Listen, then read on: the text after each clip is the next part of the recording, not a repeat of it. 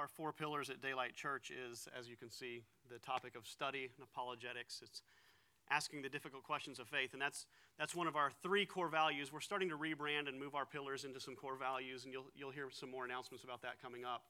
But one of our core values is that no question is left off the table.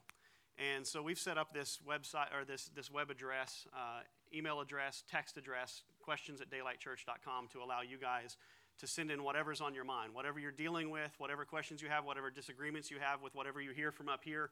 We're not afraid of any of it, and we're open to talking about it. And in fact, I just heard from somebody this morning how thankful they were that we tackled one of the questions that we dealt with last week, and this particular person said, nobody else has ever been brave enough to do that.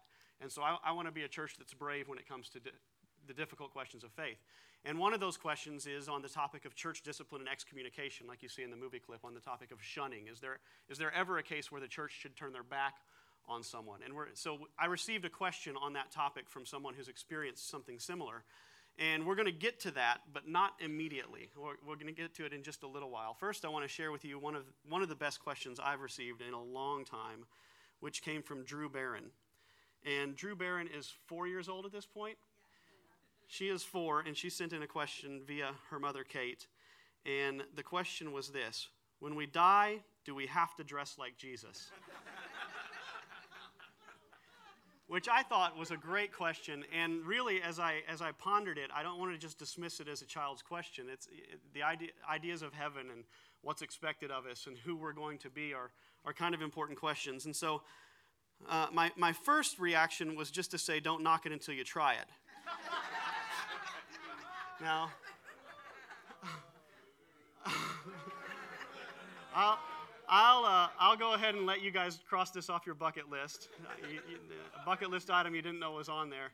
But if you ever want to know how I spend my Sunday afternoons when I'm not answering the phone and not checking Facebook or my emails, that's it.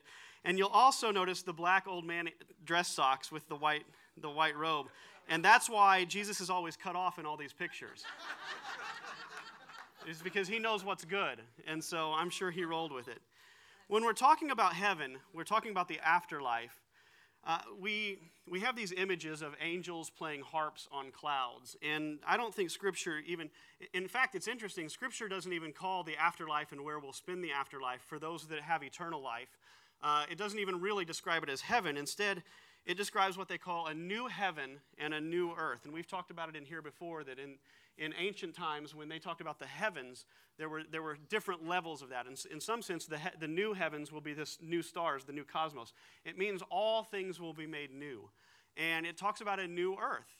And so the indication is that whatever happens to the redeemed, those who have eternal life, it talks about them drinking wine from cups, riding horses, wearing clothing, having tattoos. Talks about rivers and streets and gates, and it's a touchable, tangible place. So I don't want to just dismiss the idea of what do we wear. My basic answer to Drew's question is I'm really not sure, and it's kind of impossible to know. But Scripture does seem to describe that it's going to be a real, tangible place, that God seems to be into the spiritual connecting with the material. And there's passages in the book of Revelation that describe what we'll be wearing, but then you don't know if it's supposed to be literal or allegorical or figurative. And so it talks about those who will be redeemed as walking with Jesus dressed in white, and the one who is victorious will, like them, be dressed in white. And so we don't really know if this is that you will literally wear the white robe, and I hope it won't be a white bathrobe, but we don't know that. But what we do know is that there's some kind of symbolic purity that's described. When you watch a woman walk down the aisle of her marriage wearing a white dress, for most of history, that white dress has been symbolic of purity, of her giving herself over to her husband. And so there's symbolism behind the idea of white clothing that may mean that we have been purified, we have been made clean, we have been washed, or it may be literal, and we just don't really know. But we know that when Jesus was with his disciples, there was a moment where they saw the glory of God on him, and it describes his clothing as being as bright as a flash of lightning. So it seems to indicate that Jesus is into the white garb for some reason. But then the two people who appeared with Jesus in this same scene, it says they appear in glorious splendor. And so that's the focus, in my opinion, of what it will be like, is We look at clothing and this external, outward thing as something really important, and I suspect in those days it will not carry the same weight. It will be a return to what the Bible describes as paradise, so the Eden state, the Garden of Eden. And in the Garden of Eden, what did they wear? They didn't wear jack. They wore nothing. And this is how I define glorious splendor, right? I'm walking, hey, glorious splendor, baby. You know, it's the birthday suit, right? So if we're nothing here, we're transparent, right? So if it's a return to the Eden, I just suspect, and there's this idea, it says that they were naked and unashamed. It means we don't have to hide anything anymore. We don't have to cover anything anymore. That we are who we are, and it's glorious and wonderful. Now, whether that means we'll be wearing literal clothing or not, I don't know. It is objectively true that Sense and Sensibility is the greatest movie of all time. We've talked about that in here. It is objectively true. This is scientifically demonstrable, okay? I'm joking, I'm exaggerating, but it's objectively true that Les Mis is the greatest musical of all time. This is something we've talked about in here recently. And I am going to present to you the greatest book of all time outside the Bible, because I know I'll be accused of blasphemy if I don't throw that caveat out there, is The Great Divorce by C.S. Lewis. And C.S. Lewis actually addresses this idea of going to heaven and kind of what we will wear. And there's multiple passages throughout the book. You can read the book in an afternoon. I really encourage it. It's a really incredible book. But in it, these ghosts or spirits arrive at the outskirts of heaven. And they're not made to be there. They're having to be transformed. So the grass, whereas we would step on the grass and the grass would lay over and bend under our feet, and they're not solid enough to bend the grass. So the grass actually feels like spikes to their feet. They're just not equipped to be in heaven at this point. And so the goal is that as they approach Jesus, that they will become solid, and they will become transformed in a sense where they can be in a place where they never could have been before. But in this one particular passage, he's talking about one of these ghosts. And he says, a ghost hobbled across the clearing, looking over its shoulder as if it were pursued.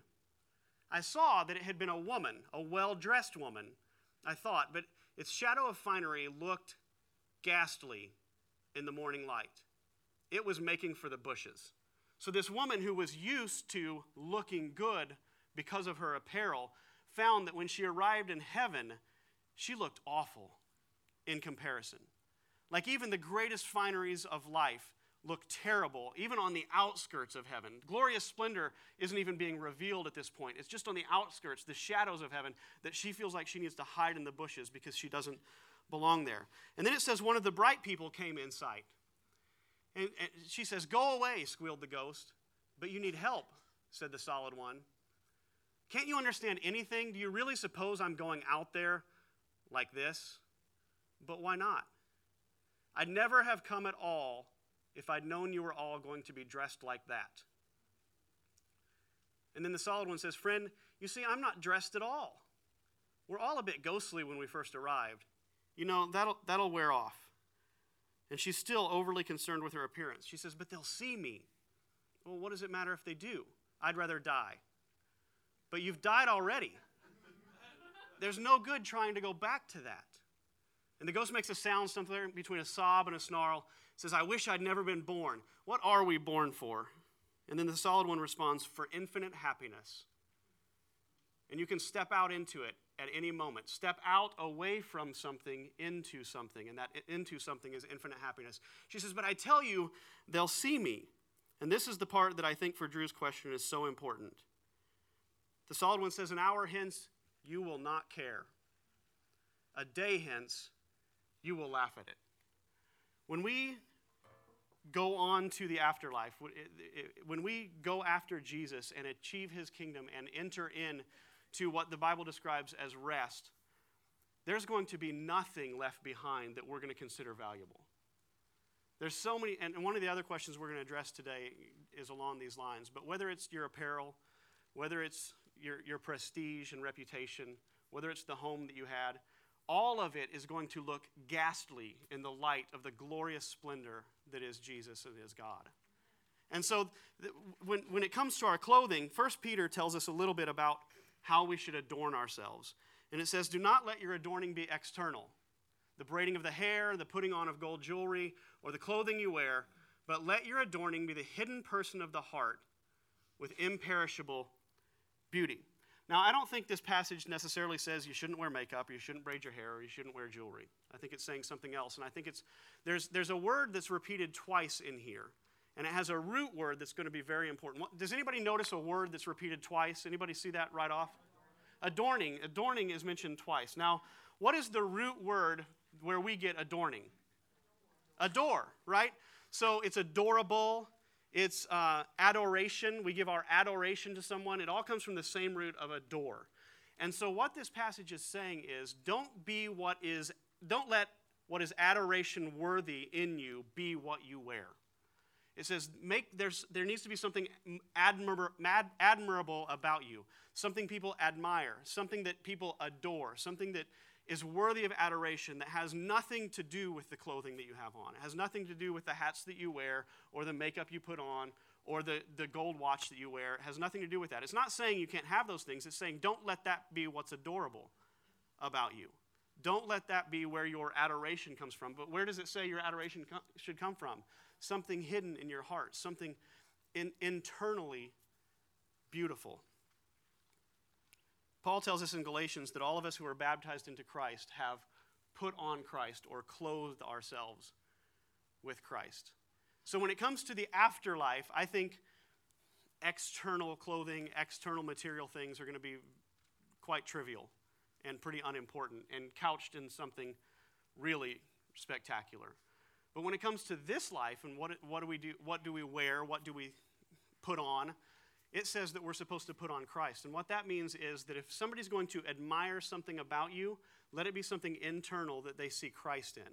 Christ, the perfect, loving, perfectly sacrificial, perfectly wonderful friend that is close and closer than a brother. And so if you want to know what you're supposed to look like in this life, that's what you're supposed to look like. So that's my answer to Drew's very wonderful question. And then we got this pretty intense question based on that's connected to the movie clip we showed from the movie The Shunning. And the movie The Shunning is like a Lifetime Network type thing, so I was a little embarrassed to even do the editing, but there it is. 1 Corinthians 5. Both my wife and I have had this chapter of the New Testament used to expel us from fellowship with family and church fellowship. It's a difficult passage for my wife in particular because it was a scripture basis for her family to encourage her children not to visit with her or to stay overnight. So we see a movie clip like this and we say, does that really happen? Yes, it does. It absolutely happens. For me, it was the scripture used to expel me from fellowship due to my addiction issues. How do we reconcile these passages in today's complex world? Well, I don't think I'm exaggerating to say that I have spent more time and effort on the passage 1 Corinthians 5 than any other passage in Scripture because it haunts me. I've got this picture of Jesus hanging on a cross saying, Father, forgive them. They don't know what they're doing. I believe in the concept that mercy triumphs over judgment and that love covers over a multitude of sins. And so then you find this passage in 1 Corinthians 5 that basically says if somebody is sexually immoral or greedy or an idolater, it says don't even eat a meal with that person, which is the quote that you saw in the movie. He says, with such a one, do not even eat. And that phrase, with such a one, do not even eat, has probably been used in what I would describe as a lot of abusive situations where church discipline is concerned. And so I want to dive into this passage. I want to talk about, is it something we need to really consider? Is it something that was in context in the culture and we can kind of ignore it? Let's just dive into it a little bit, but let's read the passage to start off. 1 Corinthians 5. It is actually reported, he starts off. Can you believe it? It's actually reported that there is sexual immorality among you, and of a kind even the pagans do not tolerate. A man is sleeping with his father's wife, and you are proud. So a man is in an incestuous relationship with his mother-in-law, and the Corinthian church are high-fiving the guy. These people in the church are saying, hey, you go, man, and they're proud of him. And then Paul says this. He says, don't you know that a little yeast leavens the whole batch of dough? We'll get into what that means in a moment. I wrote not to associate with sexually immoral people, not all, at all meaning the people of the world who are immoral or the greedy and swindlers or idolaters, but now I'm writing about anyone who claims to be a brother or sister but is sexually immoral or greedy. An idolater, a slanderer, a drunkard or swindler. Do not even eat with such people. Do not even eat with such people, Paul says. That's tough. What business is it of his mind to judge those outside the church? Are you not to judge those inside? God will judge those outside. Expel the wicked person from among you. So this is one of those passages that when I'm reading the Bible and I'm pastoring a church, I want to just kind of ignore. I want to just say, well, that doesn't feel right. It doesn't seem right, so let's put it on the back burner and recognize it is out there and pseudo-dismiss it. But I don't want to ever be that pastor. I really don't. And so, I've thought about this passage and how it ties in with all kinds of different parts of Scripture. And when it comes to figuring out a passage like this, I think there's a lot of questions we have to ask about what we call our biblical hermeneutic, which is the lens that we read Scripture through. And there's a bunch of questions that when you come to a difficult passage of Scripture that it's important to ask. And here's just some of them that I threw out there. So who was the author? Who was the author, and who was the author writing to, and in what context? And this is important because if I write Termaine a letter and say, hey man, thanks for being at my daughter's birthday weekend this weekend, and thanks for the gifts, and you're great, and your gifts were way better than the gifts that my sister Megan bought for my daughter. So, good job, man. And then I go on to some other stuff that we were talking about, Jordan Peterson and his views on race, and some of this, and we start talking about race issues between he and I, and then let's pretend that Dennis finds a copy of that letter, and Dennis starts to apply the things that I've said to Termaine to himself. Is that very wise on Dennis's part?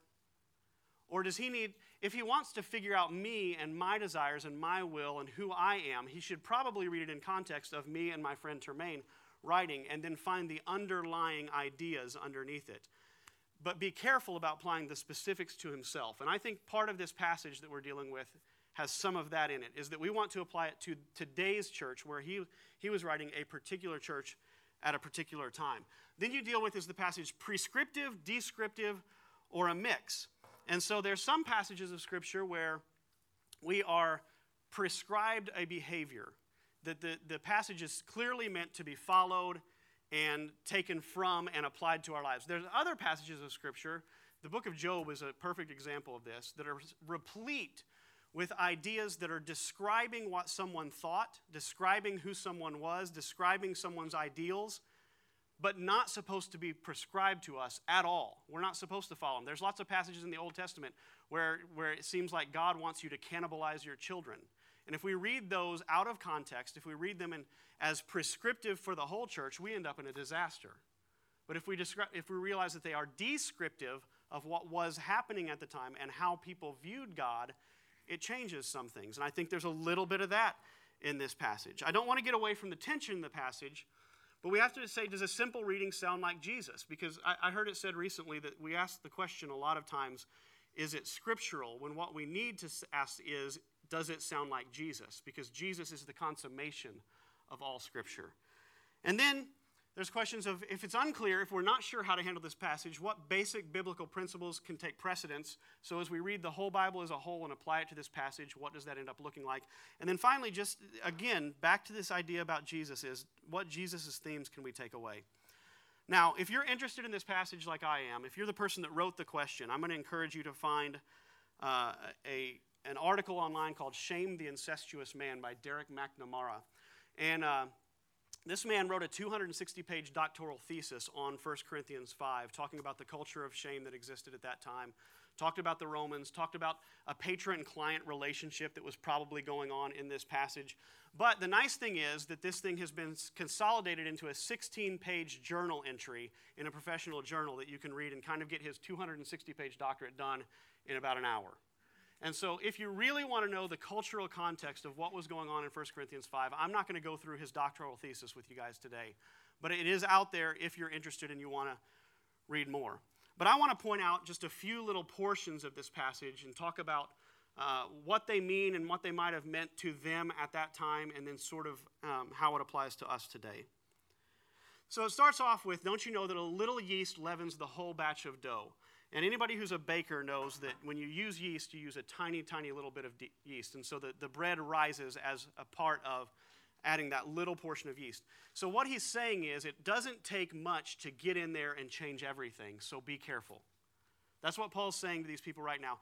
His intent on this in this passage, and in fact in all of 1 Corinthians for the first part, is to control chaos. Apparently the Corinthian church was an absolute mess in 1,000 different ways, and this is one of the ways he's addressing. So if you read 1 Corinthians 1 through 4, you'll see a whole bunch of other ways.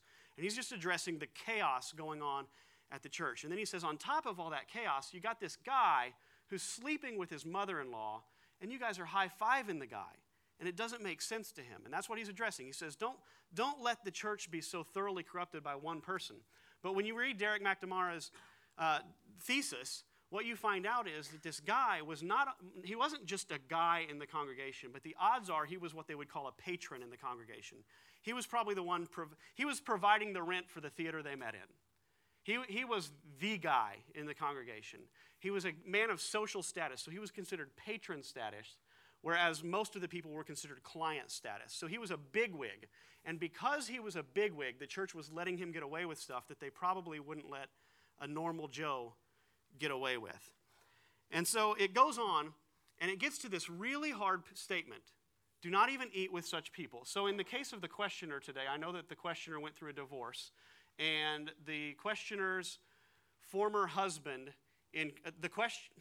the lady involved in the question, her former husband encouraged, and kind of their church, encouraged the kids to shun her. Said you don't need to go spending time at their house. You need to make it very clear that what they're doing is wrong and immoral. With such a one, do not even eat. And this particular line has been used throughout hundreds of years to enforce such situations. Now, when you understand the patron-client relationship of ancient Rome, what you find is that the patron probably, maybe, and all of this is conjecture. I have other ideas that can fit into this passage as well. But maybe this guy was kind of the superhero of the church, and he's throwing parties all the time, and people are going to these parties and then bragging about being at the parties. So this guy can do absolutely no wrong. He's the one funding the church, making things happen. He's the superhero of the church, and he can do no wrong. And people are celebrating being connected to him because he's a bigwig. And Paul says that's got to stop. He says, don't go to this guy's parties. Don't go hang out with this guy and feed the beast, so to speak. And so in this culture, to eat with someone, to sit across the table from someone, meant much, much more than it means to us today. It was a symbol of status. It was a symbol of connection. It was a symbol of association. It says somewhere in here, do not even associate with such a one. What business is it to judge those? It was a symbol of I am one with you when you sat across the table and ate with someone. That's why when Jesus eats with the tax collectors and the prostitutes and the sinners, the religious people of his time are ashamed of that. They're shocked by that. How could he possibly eat with a prostitute? Because to eat with one is to claim similar status as one. That's what's happening in this passage, and that's what Paul is putting the brakes on. And then we get to what I consider the most important part of the passage. So he says, don't try to judge everybody, all the non-Christians. He says, if the non-Christians are sexually immoral and idolaters and gossips and slanderers or whatever else, greedy people, he says, that's not your job. He says, forget about it. That's not for you to judge. But we are supposed to judge those inside the church. Now, what happens is we are so used to hearing the word judge and translating it as the word condemn. That's what we do. When we say don't judge me, what most of the time that sentence means is don't condemn me. Because we equate the two, judge and condemn. But when he wrote this, and basically in reality, that's not what the word judge means. The word judge means to rightly discern, to make good judgments about, to have wisdom concerning. So when we read this passage, he says you're supposed to judge the sinners inside the church. We read you're supposed to what? You're supposed to condemn those in the church. But that's not what Paul's saying here at all. He's saying you're supposed to make a right judgment. You're supposed to discern correctly, to decide what should be the result of this situation. So we can't automatically navigate to condemnation and treat the original language with any kind of respect. Instead, we look at it as a judgment. And then he says this. He says, expel the wicked person from among you. And what we do is we take this list of sins, sexually immoral, greedy, idolater, slander, drunkard, swindler, and we say to judge them, which means we are supposed to condemn those who act that way, and we automatically go from A to B to C, and C is we expel them from the church. So we say someone who is sexually immoral, we condemn them, expel them from the church. Someone who is greedy, and we're in really trouble if we get into this in Western culture. Someone who is greedy is supposed to be out of the church. We got to close the doors, basically. What's that? Nobody's inside.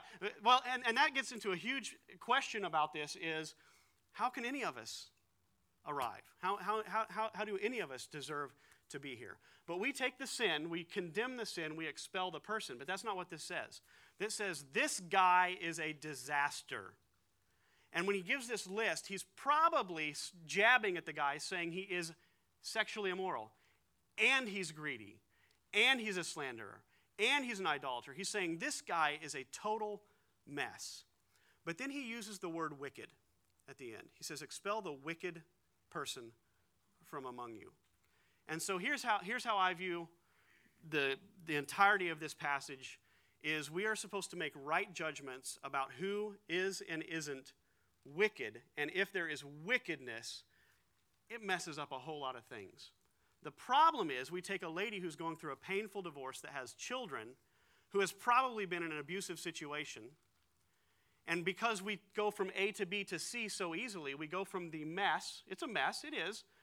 We can't get around that. Divorce is not God's ideal for human beings. But we take that and we tie it into this passage and we say, because you're in a mess, we will condemn you and therefore kick you out of our church. And we take the person in a mess and we condemn and call them wicked. And in my opinion, that's a mistake. There is a difference between a wicked person, and so in this case, a wicked person could be a violent person. A wicked person could be somebody who doesn't give a rip what the church thinks, doesn't give a rip what anybody thinks. They do what they want to do when they want to do it, and they brag about it to their friends, and they won't listen to any wisdom, and that's the case you find here. And in a case like that, it's trouble for the church, and that person needs to be disciplined. But if there's a case where a person is going through a hard time, difficult, confused, isn't sure what's right from wrong, maybe some of you will make big decisions that are different than the decisions I will make, but it doesn't make you wicked. It doesn't make you evil, and it doesn't make you worthy of shunning and worthy of kicking out of the church. Now, Jesus himself dealt with church discipline. He said this, he said, if your brother sins against you, tell him. Take one or two others, tell it to the church, and if he refuses to listen even to the church, let him be to you as a Gentile and a tax collector. Truly I say to you, whatever you bind on earth shall be bound in heaven, and whatever you loose on earth shall be loosed in heaven. Now we read this through our Western lens, and we say, okay, well, he's kicking people out of the church. I want to point out something to you. He says, treat them as you would a Gentile or a tax collector. Did Jesus say to the Gentiles or the tax collectors, I refuse to sit across the table from you? See, this is where Jesus turns things on its head. Jesus will use the way they think and twist it around in such a way and make things all new. And what he says in this situation, so he got in trouble all the time because he sat with the Gentiles and the tax collectors, because he let the prostitutes weep over his feet and dry his feet with their hair when they've wept all over his feet in the middle of a dinner with the religious elite. That's how he treated the tax collectors and the Gentiles. And so when we take it all into stride, when we take it all together, I think the idea that if someone is getting a divorce, you've kicked them out of the church because they won't listen to reason is absolutely absurd. If you find somebody, if I went around the room and said, how many of you have a serious porn addiction, and we kicked all of you out of the church would be in big trouble. If I went around the room and said, how many of you are too materialistic, you're overly concerned with what you put on of a morning, none of us would be able to show up. I think we have to let mercy be the lens that we view these passages through. It doesn't mean there's not tension. It's like we've talked about. There's this tension between mercy and justice, between exclusivism and inclusivism. There's these tensions that we exist in, but they're healthy places to be. So when you read this passage, there's some guiding principles that you find. Christians are held to a high standards in terms of sexuality, material possessions, and worship. We are, and we should be. There's no getting around that. If we're going to emulate Jesus and claim to be followers of Jesus, we should act like Jesus and at least attempt to pursue Jesus. Ecclesia, which is the Greek word that we get church from, is a community of accountability. So many people want churches today where nobody ever tells you you're doing anything wrong. And that's not a very healthy church to be in either.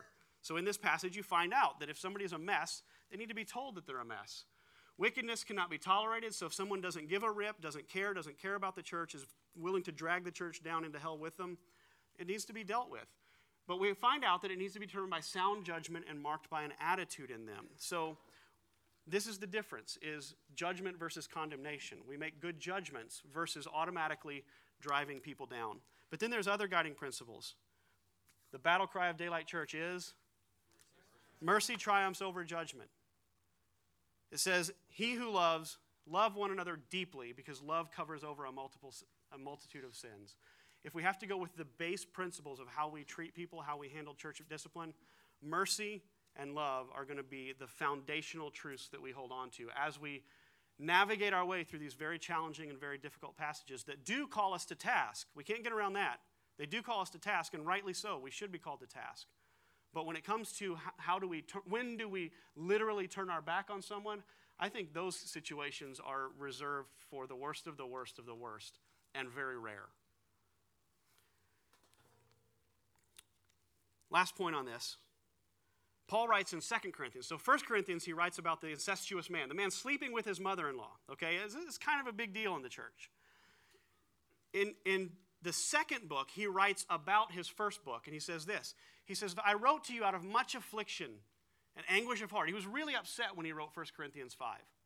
He says, with many tears, not to cause you pain, but to let you know the abundant love that I have for you. And then he refers to what is probably a reference back to this guy, this incestuous guy. He says, for such a one, this punishment by the majority is enough. So you should rather turn to forgive and comfort him, or he may be overwhelmed by excessive sorrow. So I beg you to reaffirm your love for him. Another reason I wrote was to see if you would stand the test and be obedient in everything. So some of this, Paul seems to indicate, was a challenge to the church to see whether they would step up and do something in a kind of tragic situation. But then he says these words. He says, anyone you forgive, I forgive. You see this principle of the mercy of God coming out. And odds are this passage is referring to the previous passage because there's really no other good place to connect it to. He says, I wanted to see if you guys would listen. Apparently the guy is this is really hard on him. Make sure he knows you love him. So don't continue to turn your back on him, but continue to greet him with open arms. I have one more question and 3 minutes to do it in. Here's the question. I feel like the Christian lifestyle is all about doing good and not doing bad things, and that sounds boring. This is not a question, it's a statement. It's a couple statements, but there's a question underneath it. And my response to it is threefold. Number one, I would want to define good and bad. When we talk about doing good and doing bad, if you mean what is good is what is thriving for human beings, what is best for human beings, what brings the greatest joy into life, the greatest security, the greatest protection, the greatest healing, then yeah. And if by bad you mean stuff that totally destroys human beings and takes them down a trail that they shouldn't go down, well, if we're defining them that way, then go with boring if that's what you have to do. But it won't be boring. Christianity is not about what you do, it's about who you follow. So Christianity, by definition, means to follow Jesus. And we follow one who is perfect in hope, serenity, power, love, and described as the Prince of Peace and the author of joy. And so when we talk about boredom, I don't equate mercy and hope and love and peace and joy with boredom. I think that's hard to do. What would you give in your life to have consummate joy? I mean, people strive for it and hunger for it and do anything they can have to get a hold of it, and it's evasive. They try to touch it, and it slips through their fingers. And Jesus, the one we follow, is the one who says, I'll give it to you, and I'll give it to you till it overflows and comes out your eyeballs. What would you give for peace? What would you give for power to overcome what is awful in the world? And so I think to say Christianity is about doing good and bad is probably inaccurate where Christianity is concerned. I think it's more about who do you follow. And the one that we follow is the one that the Spirit said earlier, what we were born for is for infinite happiness. I am convinced that the way to transcendent joy, not temporary satisfaction, not temporary this feels nice, not getting by in the world, but real human, existential, eternal thriving comes through the revelation of God to man who was Jesus Christ. And I'm unashamed to say that. I don't think it's boring. I don't think it will ever be boring. I think for eternity, it will not be boring.